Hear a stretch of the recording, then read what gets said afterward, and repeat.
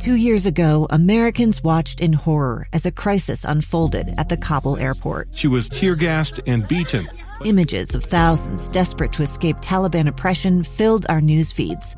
More than 80,000 Afghans made it to America. But the story didn't end there. It was very cold. There was no power, no heat. Who would help our newest neighbors? I'm Andrea Smartin. In Stranger Becomes Neighbor, you'll hear the stories of some remarkable refugees who left their homes and their dreams behind, only to start over from zero. Their only possession was 3 blankets. And you'll meet Americans who stepped up to help them. You want me to come when you deliver your baby.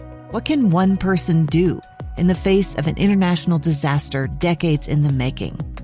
That's Stranger Becomes Neighbor. Find us at kslpodcast.com. Follow us on Apple Podcasts or anywhere else you listen. Inside Sources with Boyd Matheson. We are very pleased to have joining us on the program today Ryan Ellis. He's the president of the Center for a Free Economy and has some important things for all of us to be thinking about that we haven't been thinking about when it comes to our taxes. Wrote a great piece. If you dread the IRS now, wait until you get a 1099-K. And Ryan, thanks for joining us. I know this is an extremely busy down the home stretch season for you. 'Tis the season. It's about extension tax returns and talk radio interviews about tax returns. So let's go it. Let's get at it. All right. Let's get into this whole element of the 1099-K. Most Americans have not had to deal with that. But first, tell us what it is, and then why more and more people are going to have to deal with those. Well, the 1099-K is if there weren't enough tax forms out there, right? The 1099-K is a tax form that the IRS dreamed up about 10 or 12 years ago that said if you are a business and you are doing 200 transactions a year and $20,000 of business income through a credit card, a debit card, or lately something like a Venmo or a PayPal, any of those type of platforms. If you're getting business income, the MasterCard, the Visa, the Venmo, the PayPal, whoever you're using, is going to send you a 1099-K. But again, it was only if you did 200 transactions and only if you hit $20,000. Well, Congress in its infinite wisdom said starting in 2022, instead of 200 transactions, you only have to have 1 transaction. And instead of $20,000 through that processor, you only have to have $600 through that processor through the whole year, right? Wow. So what that's done is it's bringing a whole lot of extra people into this, people that are not business owners, people who might accidentally get what looks like business income when their friend is PayPaling them their half of the rent or is giving them a Venmo to split a bar tab. They may accidentally be receiving business income that way.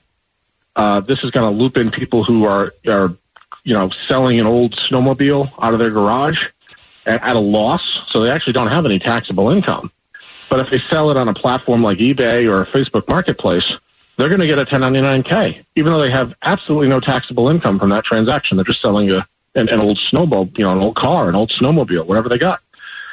So this is an incredibly invasive tax form that's going to hit, we think, between 10 and 20 million Americans next year are going to accidentally trigger this.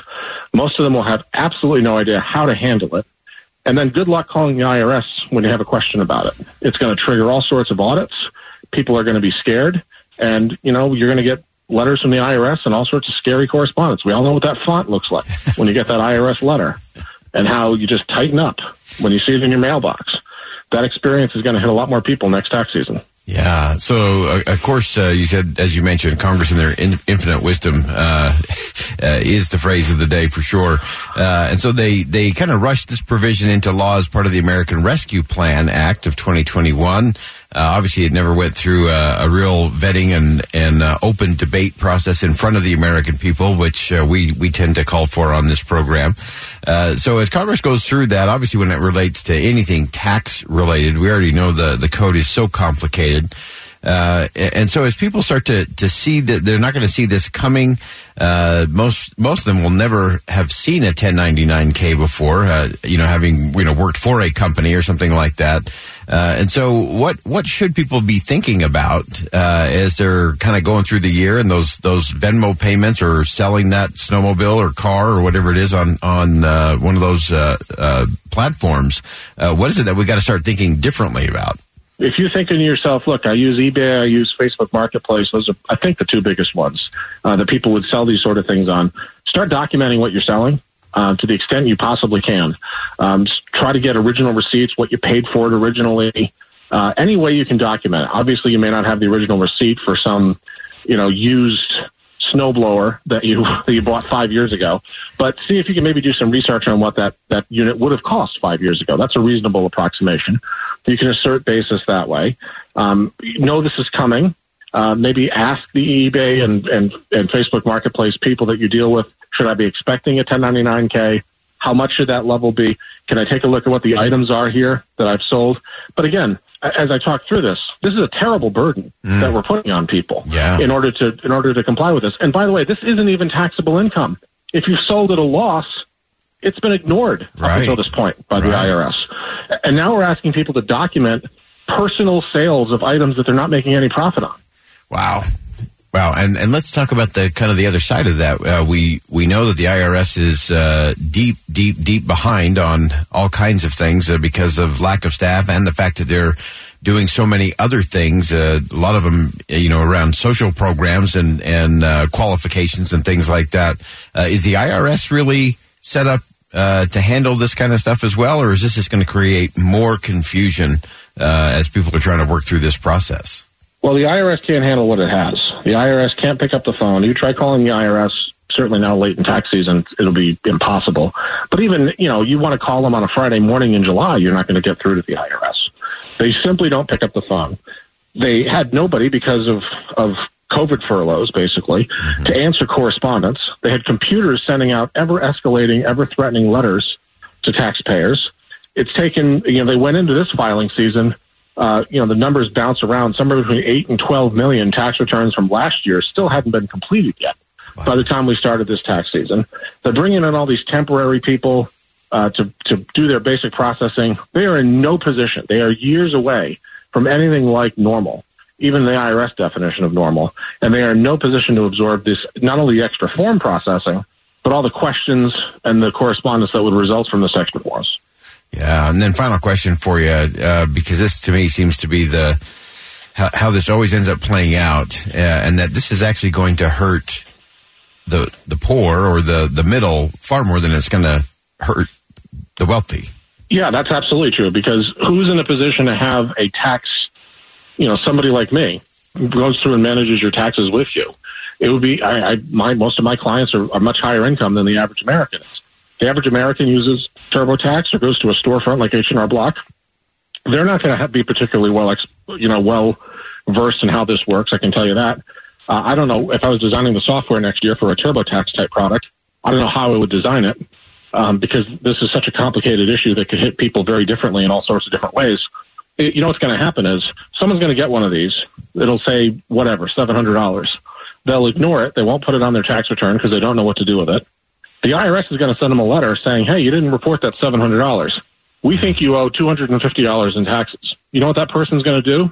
They're going to pay it to make the IRS go away. Even though they don't owe a penny in taxes, they're going to pay it.